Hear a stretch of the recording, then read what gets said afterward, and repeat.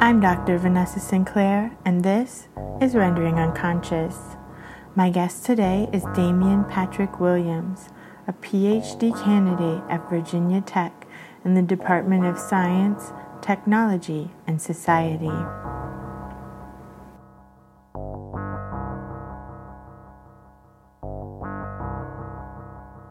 Rendering Unconscious is also a book. Rendering Unconscious, Psychoanalytic Perspectives, Politics, and Poetry. Available from Trapart Books, 2019. Please visit our publisher's website, www.trapart.net. You can support the podcast by visiting our Patreon, patreon.com/VANESA23CARL. Your support is greatly appreciated.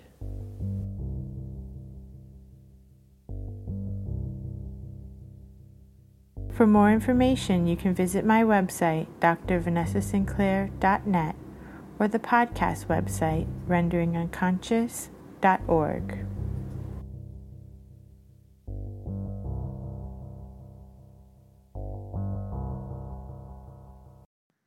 So in general,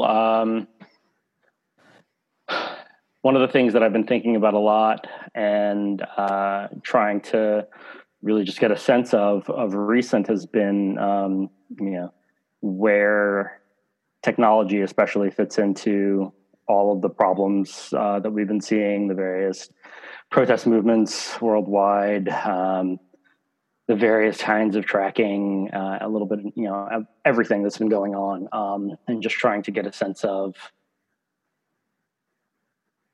how it is that what we try to deploy on a technological level kind of tends to exacerbate a lot of the problems, or helps us to get a better sense of those problems, to really see them in a different way that we maybe wouldn't have been able to see before right now. And so one of the things that I did pretty recently was there was a talk that we gave, panel discussion on technology and anti-Black surveillance at Virginia Tech. And so we got several of the scholars at the university, current graduate students, recently graduated PhDs, and one faculty member to really just kind of talk about how our research has really shown us the ways in which these things have persisted over history and are also extraordinarily current in this present moment. And one of the things that I kind of focus on is something that I've talked about before, is like the way that surveillance technology, and specifically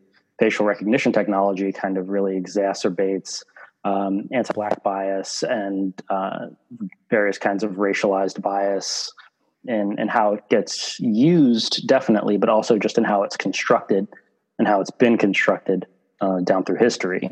And so the question of how did this tool come to be formed? How did it come to be conceived of in the way that it currently is? And how did it come to be then deployed out into the communities where it's deployed? Really kind of helps us think about this question of, when we are talking about using facial recognition on protesters to kind of monitor where they are and who's involved in what protests and things like that, how that really links back up into the history of counter surveillance, counter protest movements, things within the United States, definitely, but within other governments as well. And this whole history kind of connects back up to the history of how policing has been envisioned in the United States, and that question of who are the police for, both in terms of who are the police there supposedly to help, but also who are they supposedly there to, quote unquote, catch?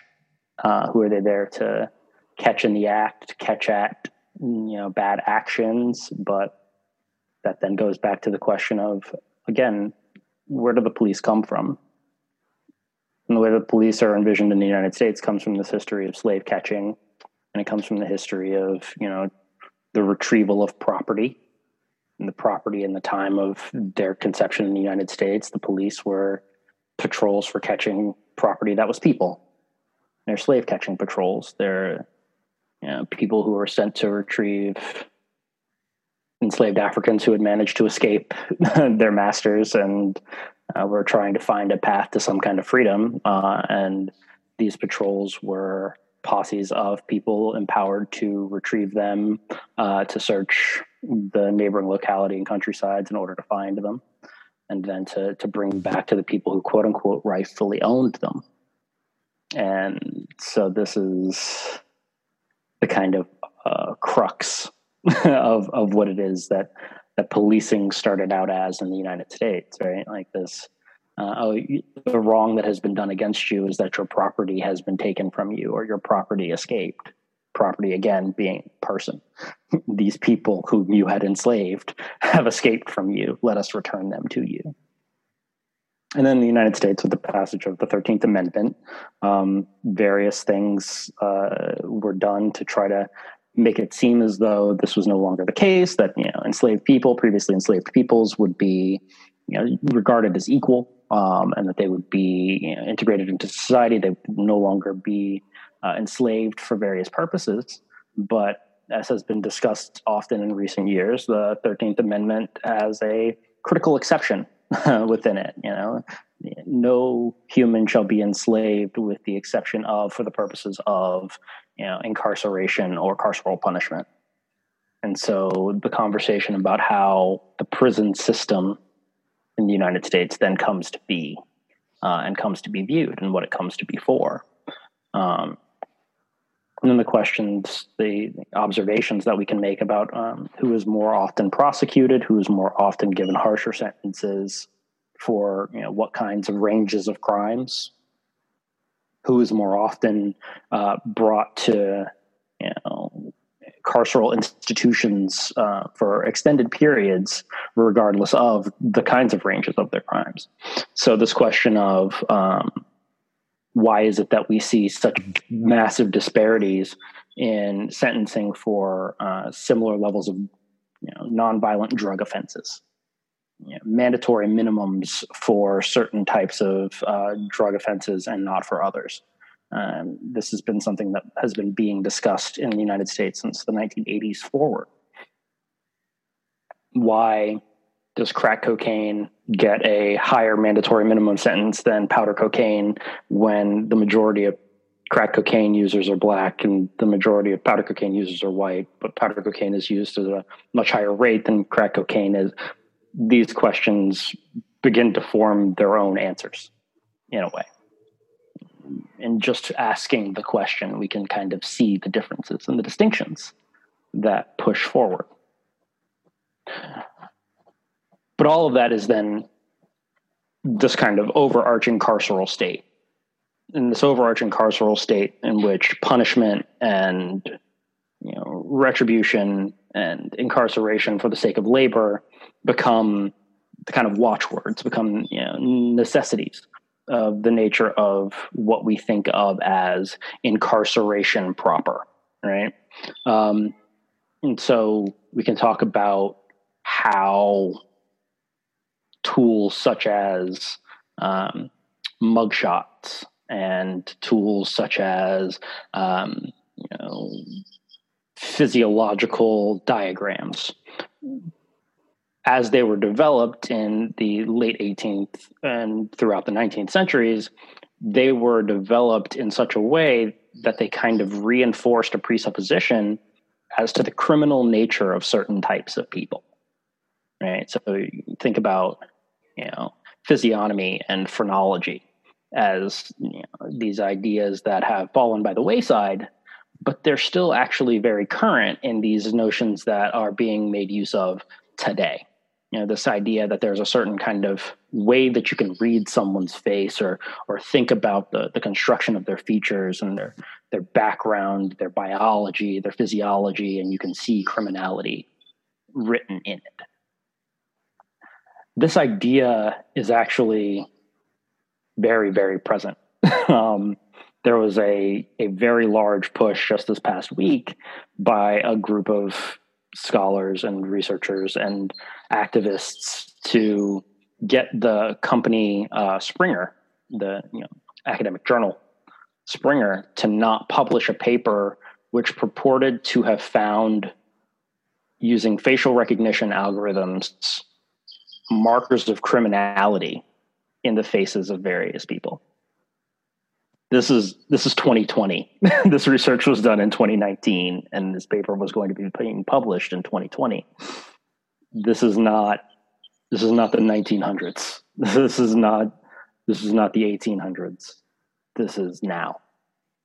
And this has a direct connection between what we think of as this history of racialized imaging, measurement, these systems of taking pictures of people, taking measurements of people, and saying, well, this kind of person, because of these outward physiological differences, must have these inbuilt character traits, right? Like, this history is rife.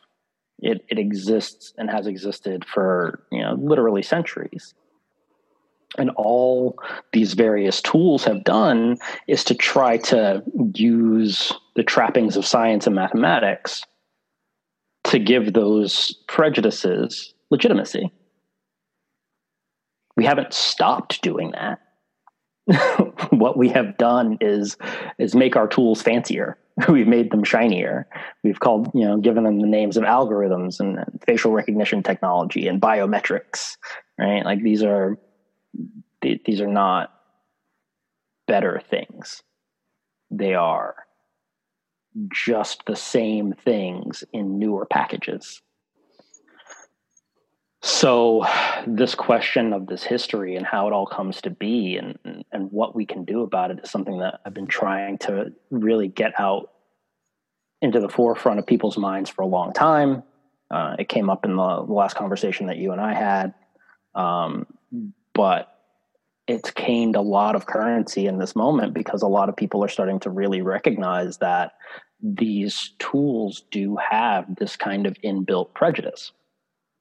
That if we can look at the history of what happens in a camera, and we can look at the history of how camera and photographic technologies are built, we can talk about what it is that allows us to see certain features within photographs and not others, certain features within videos and not others, and then what it takes to render those videos, to render those images in such a way that we can see other features. So for instance, right now we're talking on Zoom, and if you look at me, Zoom is the camera that I'm using is directly squared on my face. You can see my face very clearly. The white shirt that I'm wearing is completely blown out. However, if I put my hand next to my white shirt, my hand stays blown out. It is a different tone of skin, my hand and my arm, than the rest of my face and neck, right? That's because Zoom is doing autocorrection. The digital camera that I'm using in my laptop is doing autocorrection on what it thinks is the most important part of this picture, the thing in the center, which is my face. If I were to angle this camera down a little bit and make my chest the main, central image, everything else would get washed out and my chest would be much more clearly visible. I can kind of point thatwardly and you can see what I mean, right?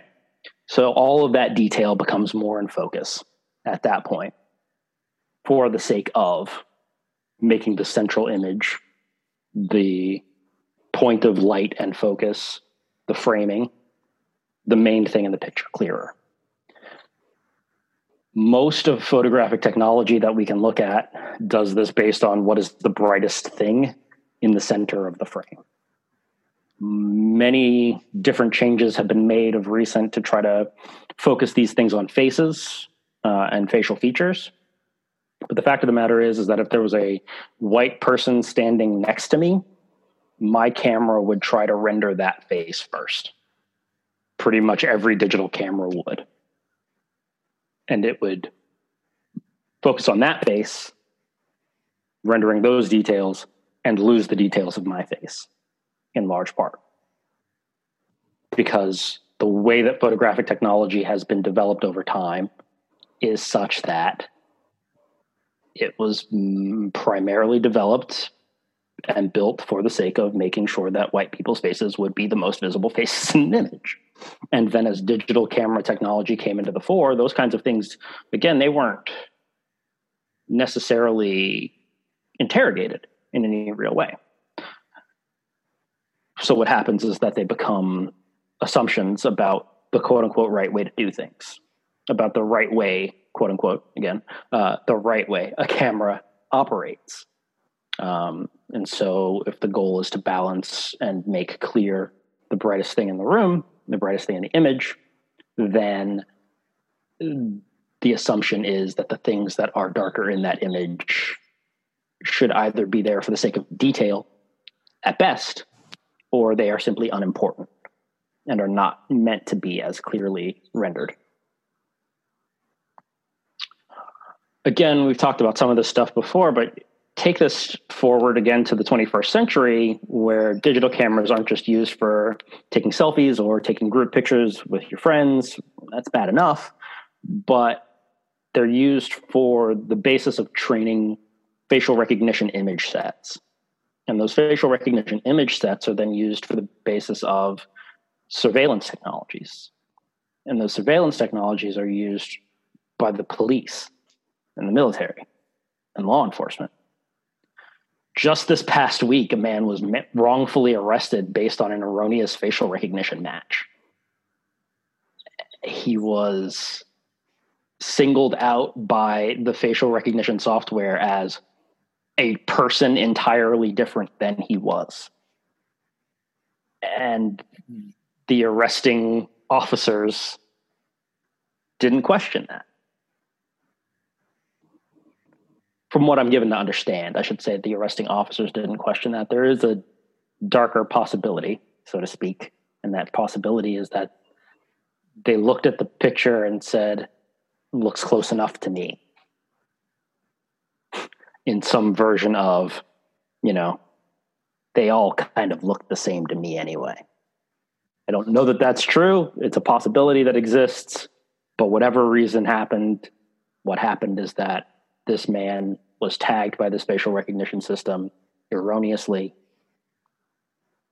For whatever reason, human agents did not countermand that identification, and this man was arrested. In 2016, the Georgetown Center for Privacy Technology did a huge write-up called The Perpetual Lineup.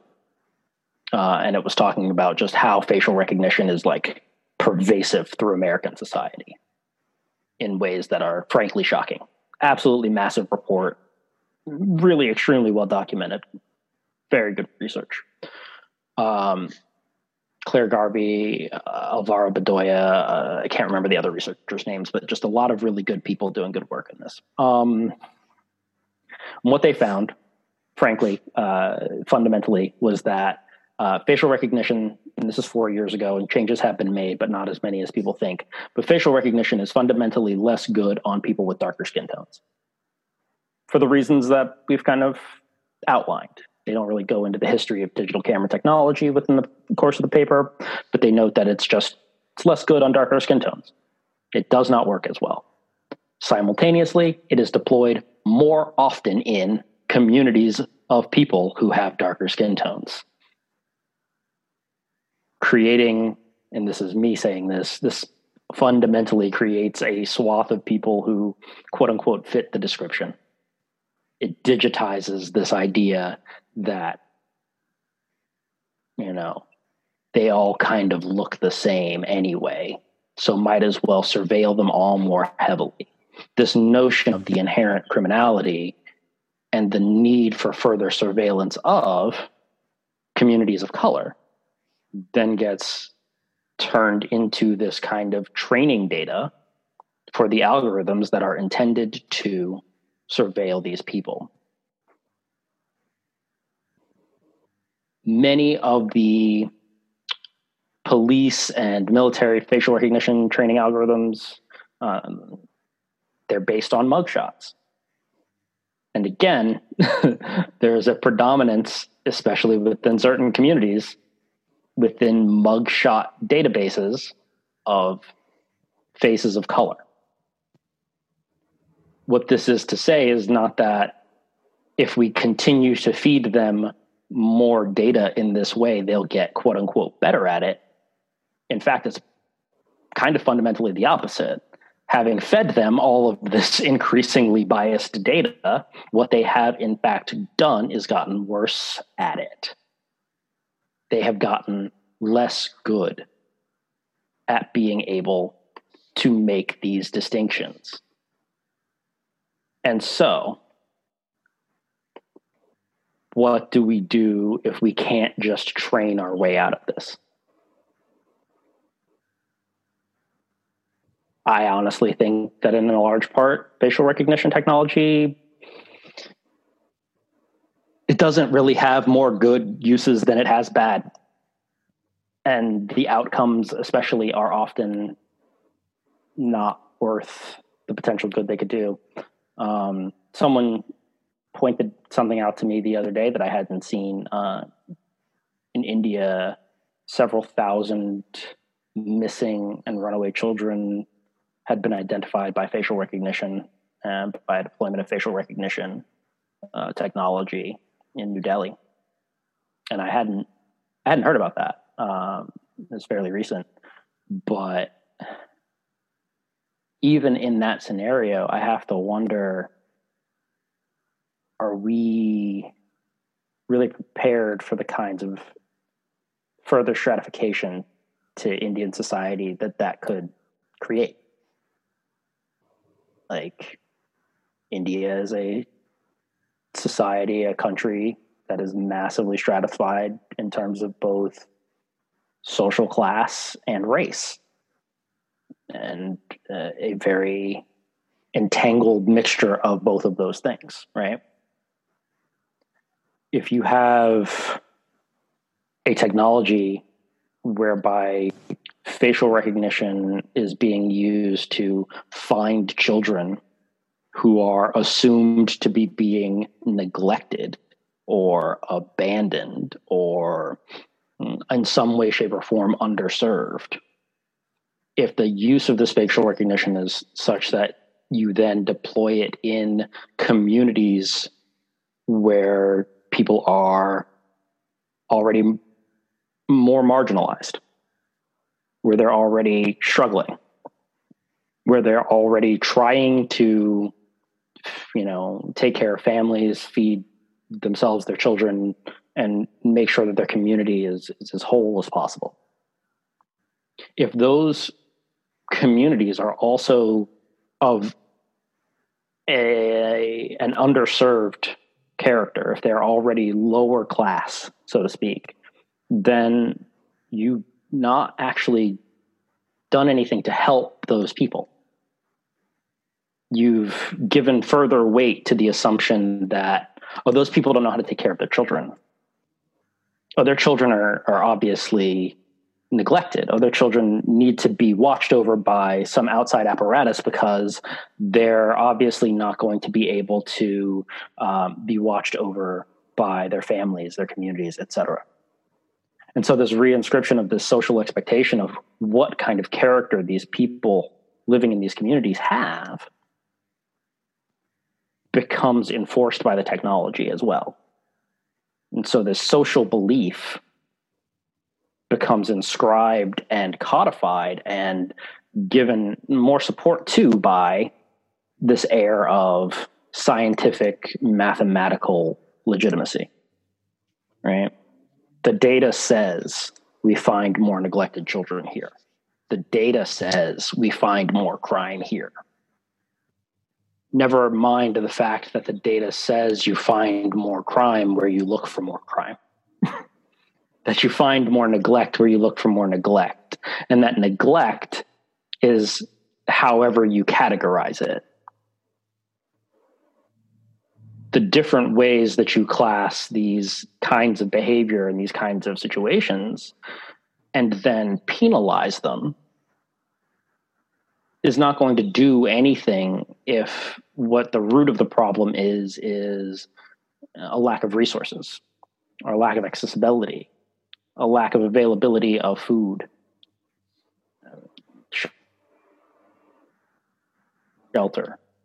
If family members have died and those children are without the ability to reach out to the state to say, hey, we need help here. If that fundamental disparity exists, then creating a facial recognition algorithm that says, look in these poor parts of town for neglected, underserved children doesn't help them. If all you're doing is looking to shove them back into the box where they're neglected and underserved. If all you're looking to do is penalize the family members or the children themselves, in some cases, who are struggling to survive within that framework. It doesn't address any systemic issues at all. None whatsoever. And so this question of how are we thinking about the technologies that we make, and how are we deploying them? How are we actually making use of them once they're made? That's something even more fundamental to all of this. Because ultimately, if you make a better technology, for want of a better turn of phrase there, but if you make a better technology, but you deploy it in the same cultural system, the same society, it's not gonna have the outcome of actually changing that society. If you make a technology that tries to specifically address the facts of that society, and that tries to get people to think about the society in which they live and the ways in which they're thinking about deploying these things, that's different. Then you might be able to actually make some headway. You might be able to get people to recognize and understand how all of these things link up. But right now, we're still at this point where people are just thinking about making a better technology. They're recognizing that the bias is there. They're recognizing that the prejudicial attitudes are embedded and can be embedded within these technologies. But the response that they have is to make a better technology. I'm not going to say that's a bad response. I think it's a first step, though. I don't think it's the end of the goal. It can't be. Because it's a values problem. It's an attitudinal shift that needs to happen. Because if I make a technology that's better at distinguishing Black people's faces from a crowd, then if white supremacists and law enforcement decide that they think that's a really great idea because now they can better see the people that they want to target, I've not done a great thing, right? What I've done is give people an easier way to target protest leaders. I've given people an easier way to target, the heads of movements. And that's not the goal. That's not my goal. That's not the outcome that I desire here. But if we give people a way to think about and recognize the fact that our biases are going to be encoded into the systems and the tools that we make, no matter what, and to think clearly about the idea that we better make sure they're, the perspectives we're trying to encode are the ones we want to be encoding, rather than just whatever happens to fall out of us when we're not thinking critically about it. If I can do that, if I can nudge people towards thinking that way, that's the kind of outcome that I think could actually make lasting change. Ultimately, there are a number of people who are thinking this way. There are people within artificial intelligence research, within disability technology research, who are thinking about these kinds of things and are trying to get us to stop thinking about, fairness, trying to get us to stop thinking about company ethics, and are trying to start thinking about justice and equity, right? Like, how do you make a just technology? How do you make a society in which the technologies that get created will more likely have an equitable character, where they will not only not exacerbate bias, not exacerbate oppression, not exacerbate inequality, but will actually work to redress it, to actually do something to make things more equal and more just. And if we can think about that at a kind of culture-wide level, then I think we can start to actually get some things done. Yeah, that's what I was going to ask you. Since the last time we talked, if you've seen any progress in the field in this way? Yeah, I think that there are definitely people who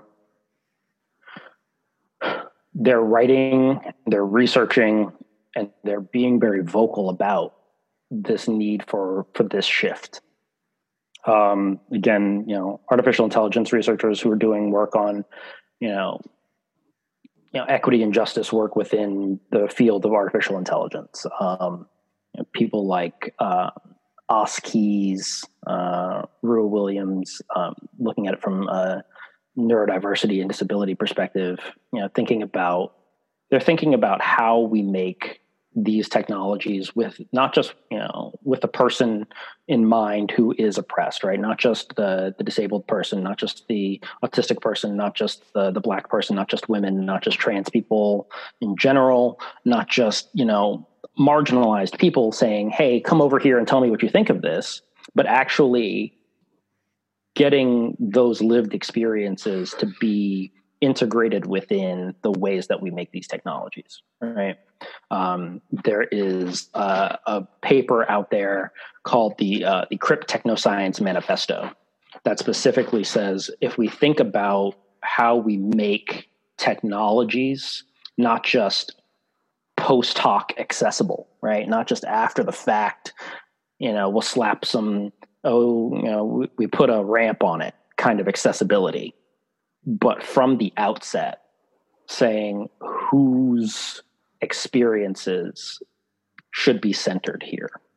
How do we create technology from a position of disability justice, of equity, in which it's not just a matter of quote unquote inclusion and diversity, but is about actual representation and accessibility within the building and the creation and the design of all of these things. So I do think there's been some progress there. I do think there's been some big pushes towards this kind of thing. But I also think that those voices need to be amplified. I think that there's still resistance within various technosocial circles to thinking in this way, to thinking in the more systemic way. But I think that, again, the moment that we are in right now, where more people are recognizing the connection between systemic racism, between systemic prejudice of many kinds, and the nature of the society in which we live and the technosocial aspects of those societies. I think that with more and more people recognizing that, there's going to be an easier time pushing for people making those kinds of changes, for those kinds of voices who are already pushing for that to be heard. And I think that, frankly, a lot of us are very tired because we've been trying to have this conversation for years. And we've been trying to make sure that this conversation goes somewhere and doesn't get lost for a very long time. And so to have that very suddenly be a real possibility, while it's a relief, it's a sense of relief for me.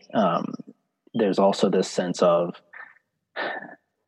every day while I am doing this research, someone will send me an article that fits directly into the scope. And either, whether it's an article that I've already read or an article that I hadn't seen yet, it's another thing, right? It's always, there's one more piece. And while it simultaneously stands as encouraging that more people are coming to recognize exactly how pervasive it is, it also stands as a signal of exactly how much more there still is to do.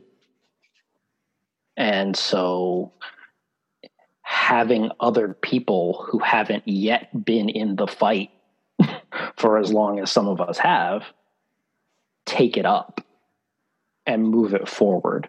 Take the work that's already been done and say, here's a framework. Here are these researchers, again, the Crypto Technoscience Manifesto was in the works for several years before they got it actually done. And it got published, I want to say last year. Let me find that out just for sure. And it, and that, some of that's down to April of last year. Some of that's down to the slow pace of academic journal writing in general. Like, it takes time, but some of that is also down to the fact that there was just a lot to do. And so Amy Hamrai and Kelly Fritsch wrote the Crypto Technoscience Manifesto. It was published in Catalyst, the Journal of Feminism Theory and Technoscience, last year, April of last year. And so they and other people, again, Oskies, Rue Williams, Ruha Benjamin, they've been doing this work for years, over a decade in some people's cases, like multiple decades in other people's cases. And so I think to know that work is actually being taken forward into spaces where policy is made, where communities are being organized, where people are coming together to try to forge new ways to move forward, I think that is the thing that could do a lot of people a lot of good right now. To show that they're not, to show people who are just getting started that they're not building this from scratch, that there is foundational work that they can lean on to get it done. But two, to show the people who have been doing that work and building that foundation that they're not doing it for nothing, that they are being heeded, that they are being recognized and taken up for the things that they have to do. Ashley Shue at Virginia Tech is doing work that just got recognized by the NSF in the past year. The National Science Foundation has done, there's a grant for Ashley's work that looks at technology and disability and says, how are disabled people included or not in the design, maintenance, creation, general thinking about the technologies that they need to use to live. And it takes a lot of work that looks directly at the personal stories of disabled people and how they relate to the technologies that they use in their daily life. Whether that's, integrated technologies like prostheses or insulin pumps or, the Portacath technology that allows for chemotherapy, or whether it's something like networks online of support groups and the ability to post blogs and talk with other people, and whether that's people making YouTube vlogs about their lived experience. Like, all of these things are technologies that people have to navigate in order to live the lives that they live, right? The communication system between doctor and patient, between patient and doctor's office, about prescriptions, about appointment times, about every little thing that they need to do in order to make sure that their daily life can move forward as they need it to. And so this work is specifically forwarding the first person perspective of the people who are living this day in and day out in a way that a lot of research has not yet done. It is specifically saying, in a real way, the people who live this are experts. That lived experiential expertise matters. And so let us make use of that lived experiential expertise and regard it as such, rather than tapping someone on the shoulder and saying, hey, can you come over here and give us your opinion and then go away, please? To fully include them into the processes that are about their lives, and not just include, but give them real power and control over the processes, the policies, the organizational structures, to give them the ability to actually have influence within that space. And not just, again, some kind of inclusion and diversity. Oh, we have one disabled person and one Black person and one woman and one trans person of color, and all of these things that are like check boxes. And now we've done that and we're good. Instead of that, think truly about what it means to represent people, to heed them and to understand their lived experiences. And again, I think real work has been done towards this, but I also think that more can be being done. Taking that work that has been done, that is being done, the people who are doing really good, solid work and research in this space, and saying, thank you for this work. How can I help build on it?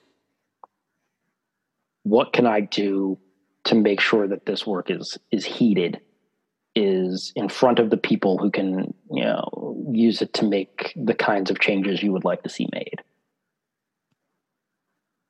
For those of us, some of us in the world who are coming to it later, to do the work and do the research, and then to ask those people who have done that work and done that research before us, what can we do to help? Yeah, like you said, it's so pervasive. And I think more people, like you said, are realizing how pervasive it is, but it's so pervasive. It's like technology, prison systems, military industrial complex, education, healthcare, pharmaceutical industry, food production industry, mental health care. It's like, it's everywhere. Yeah, no, it is. It is threaded through literally every aspect of every part of our lives. And whether it's, race, or whether it's gender, or whether it's sexuality, whether it's disability, whether it's age, whatever kind of marginalization it is. And in, call it most cases, it's some combination of all of those kinds of marginalization. Those things exist throughout the society in which we live. Especially in terms of Western society, those things get embedded into how it is constructed, how it is reinforced, how it is carried out day to day. And with every action we take, whether small or large scale, that doesn't, actively seek to try to push back against that, we kind of find ourselves folding within it at best, right? We find ourselves carried along by that pervasive systemic bias towards these kinds of oppression. But if we can counter that bias with a different kind of bias, again, no such thing as an unbiased action or creation. It's just the intentional kind of perspective that we want to bring to it. So if we can counter that with the intentional perspective that says we want to undo these biases that oppress, we want to put in perspectives, put in biases that include, that open up this space for a wider array of, compassion, a wider array of kindness, a wider array of, mechanisms by which to lessen suffering. That we want to say that we do actively oppose those perspectives which marginalize, those perspectives which oppress, those perspectives which, will, if given the opportunity, hurt and kill people for how they're born. We would like those perspectives to go away entire. And we would especially like those perspectives to not be inscribed into the technologies that we use to live our daily lives. If we can consciously name these things, single them out, and work to proliferate a different way of thinking about them, a different way of thinking about what we want to do in the world, and to actively undo those damaging, prejudicial, marginalizing, and oppressive perspectives, then we might be able to make headway and move forward in a meaningful way. If there's anything I hope that people take from this, it's that. Yeah. that fundamental understanding that we can't just try to make something different and hope for the best, that it'll all turn out okay. We have to actively and intentionally work to dismantle the things we want to see dismantled. We have to actively try to build the things we want built. And even if we ourselves can't build them, we have to be able to point out what it is we want to see in the world, what it is we want to experience in the world, right? We have to be able to actively point out those things we want to experience and say, yes, that, and I will support that. And here's why. I maybe don't have the tools to do it. I don't necessarily have the skills to bring it into fruition, but I can help other people understand why I think it's good. I can help other people understand why I think this old thing over here, this different, the system that has existed for, hundreds of years and has been subjecting people to prejudice and oppression, I can tell you why I think that's bad and needs to go away.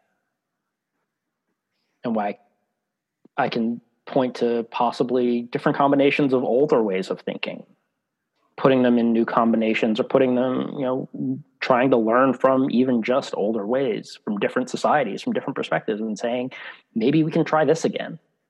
Or maybe we can try this with these modifications. Maybe we can take lessons from this over here and try something else. But we have to do it, whatever we're doing, we have to do it intentionally. It has to be on purpose. We might get real lucky and accident into a world of justice and compassion, but I kind of doubt it. It takes work.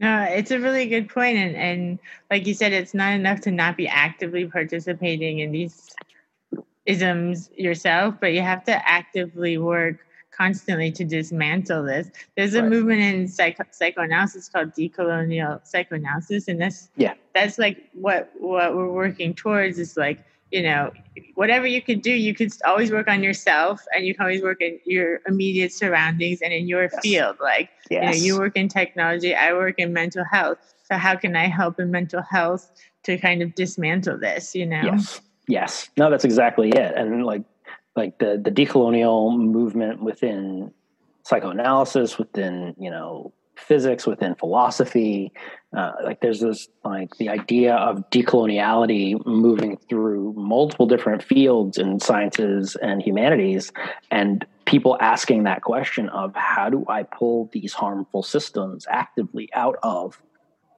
the work that I do, the research in which I'm steeped, the discipline in which I'm trained? How do I actively pull those things out of myself so that I can work to pull them out of this larger system? Exactly.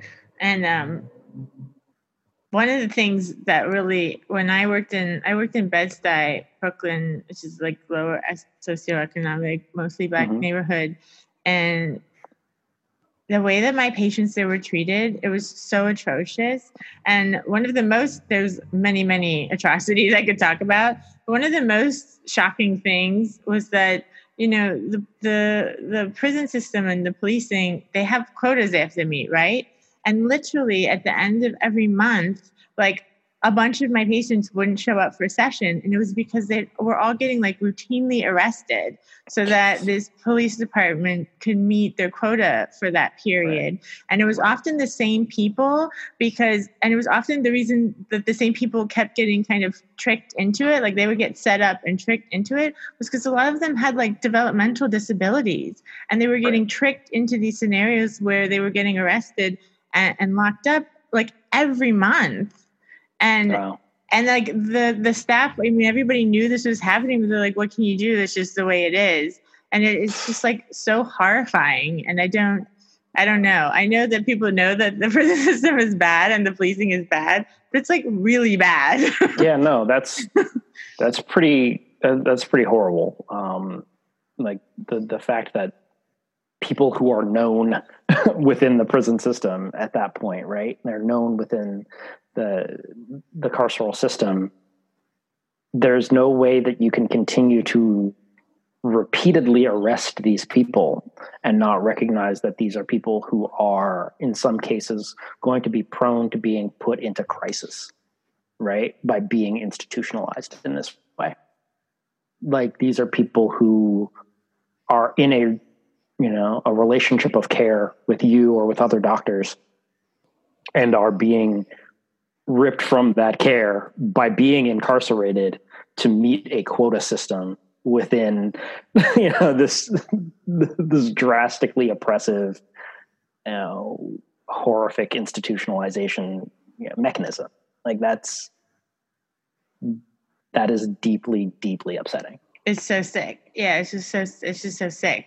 And another thing I'll mention is that, all of my patients were diagnosed with like multiple really serious mental illness, like schizophrenia and bipolar, schizoaffective, like lots of psychotic disorders. And we're on like huge cocktails of medications. And like, talking to them every week, all I saw was people that had a lot of trauma, and a lot of trauma was because of these systemic issues. Like, having the kind of social system come into their homes and, like you're saying, like monitor them and their family and their parents, and take them away from their parents when they were young, or, going to prison. It's like a lot of traumatic incidents that would cause mental health issues, and then being labeled with that as a problem, and then giving all these medications. And it's just, no. And the integration of, how the carceral system, the institutionalization system feeds itself, that kind of cyclical nature of, we're going to make you a problem so that we can label you a problem. Exactly. And then in labeling you a problem, we will reap the benefits of, quote unquote, fixing that problem for the rest of society. Exactly. Right. Like, that is kind of at the core of how prison is thought of, how institutions writ large are thought of in the United States, right? Like, there's been decades of writing on the school to prison pipeline, right?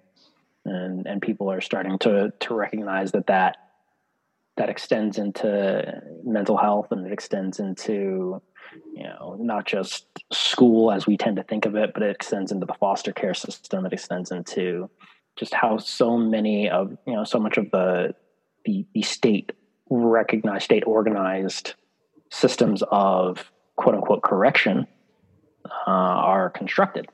These ideas that you're supposed to be a particular way, and that if you don't fit into that particular way that we're expecting you to be, then you are a problem, and we will do what it takes to, quote unquote, fix it. We'll do what it takes to make it go away. And if we can not correct you, as it were, then we will make you go away in some way, shape, or form. We will hide you from the rest of the world. Rather than recognizing that in many cases, what we think of as these kinds of problems to be fixed are actually the results directly of social pressures and lacks that have been put into place either by happenstance or in many cases by direct choice by the locality, the society, or the culture in which these people live. Right? Like, the way that older disabled people are thought of within Western society, within American society specifically, as burdens in many cases, right? To be put away into some facility. In many cases, that exists specifically because the nature of our society as such, pervasively, predominantly, is about making disability go away. Not making, life easier for the disabled person, not making their disability go away by giving them pervasive, real structural access throughout society, but by making the appearance of their disability go away, by making, in extreme cases, them go away to, make the disabled person no longer be present, to hide them off somewhere. And so this kind of extends to, okay, well, what happens when, a bunch of people have said, it's honestly, it's one of the quotes that I like best when thinking about this. If we're lucky to live long enough, we will all be disabled by time. Right? And what happens when people half realize that? The kinds of ways that we tend to think about what nursing home facilities are for. It's not necessarily about making life better for a person so much as it is about making life easier to live with the fact of an older person being an older person. And that the way that gets thought about a lot of the times is troubling. But the answer tends to be, well, so just don't think about it. Just kind of roll with it. And that doesn't really help. And it doesn't change, again, the structural, systemic, societal fact of why this is this way. And it's all part of the same piece, because to go back to the very beginning of what we were talking about, you think about what happened to older slaves when they were no longer viable for field work, if they happened to be able to live that long, if they managed to live long enough to be old. At that point, they are disabled by work and by time and by a societal structure which did not care for them, had no compassion for them, which made their bodies fundamentally unusable within the structure of the world for which it's supposed to be suited. They were enslaved, made to work themselves to death, or if not death, disability. And the disability itself stemmed from the fact that, well, you're supposed to be, quote unquote, supposed to be able to work a field. You're supposed to be able to hold a tool. You're supposed to be a pack animal. And if you cannot be that, then you are nothing. And you are worth nothing. And so that becomes this kind of fundamental disconnect for people who were enslaved, stolen from their homes, and in many cases, societies in which elders are supposed to be revered, in which they are supposed to be cared for, in which they're supposed to be learned from, and put into places of deep care and respect within the framework of their society, to a society which fundamentally says, your elders are worthless. And if you are made old early by overwork and overuse, then you are worthless earlier. And so this is, again, it's encoded into every aspect of the society. This nature of what it means to lose your worth, to no longer be able to have your bodily capability measure up, to no longer be able to fit within the technosocial regime of work and worth and the generation of profit or capital, and to have all of that kind of be tied to what kind of body you have, what kind of person you are, what kind of thing you can do for the system writ large. rather than being about, and this will sound similar, but it's different, rather than being about what you can give to the community. And what you can give to the community doesn't have to be the work of your body. It doesn't have to be about your physical capability. It doesn't have to be about you being valued as a tool. It can be any number of things. And then most importantly, the difference is that it can be defined by you in relation to the community. The community, ideally, should be about multiple people, individuals, and groups coming together to sort out what they can do for each other together. Not being told, because you have a certain type of skin, you are worth less. Not being told, because you have reached a particular age, you are worth less. Not being told, because your legs don't work the way we want them to, you are worth less. Because you've gotten sick, you are worth less. That's not community. That's just oppression. That's just a pervasive societal inscription of oppression and marginalization. And it does lasting, obviously centuries-long harm to how we can relate to each other and how we can relate to literally anything that we make in the world, both individually and societally.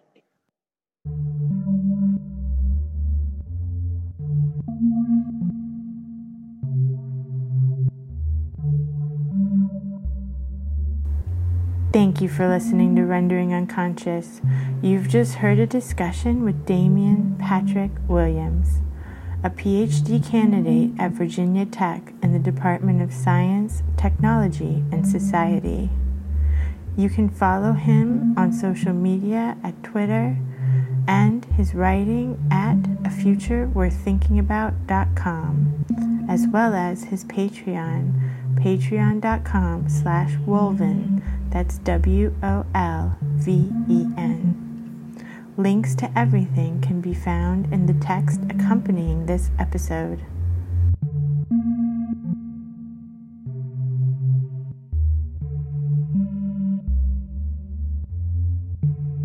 Rendering Unconscious is also a book. Rendering Unconscious, Psychoanalytic Perspectives, Politics, and Poetry. Available from Trapart Books, 2019. Please visit our publisher's website, www.trapart.net. You can support the podcast by visiting our Patreon, patreon.com/VANESSA23CARL.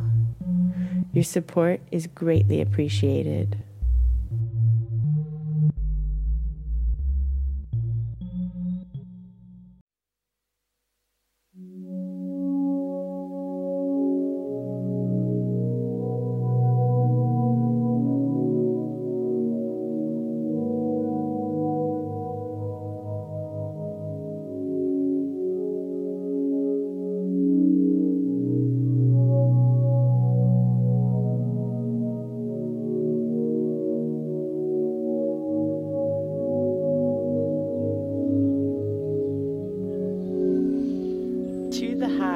Natural.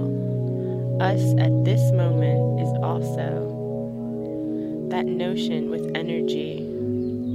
My ex used to shoot, was never invited.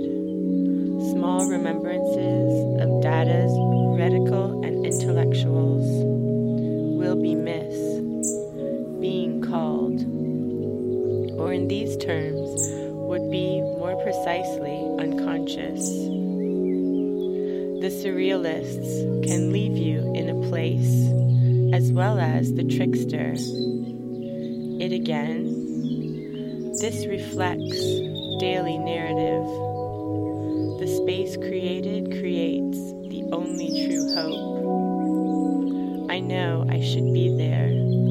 I've never been. Sometimes, just a peak of vital deadlines, this, your behalf.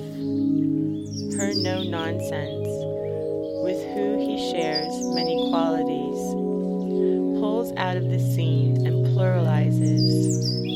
This affinity marks a profundity. Interviewer, desirable state. Burroughs, I have a huge love of Mexico, even though the spirits of a place and the place call, brought to, I just have to.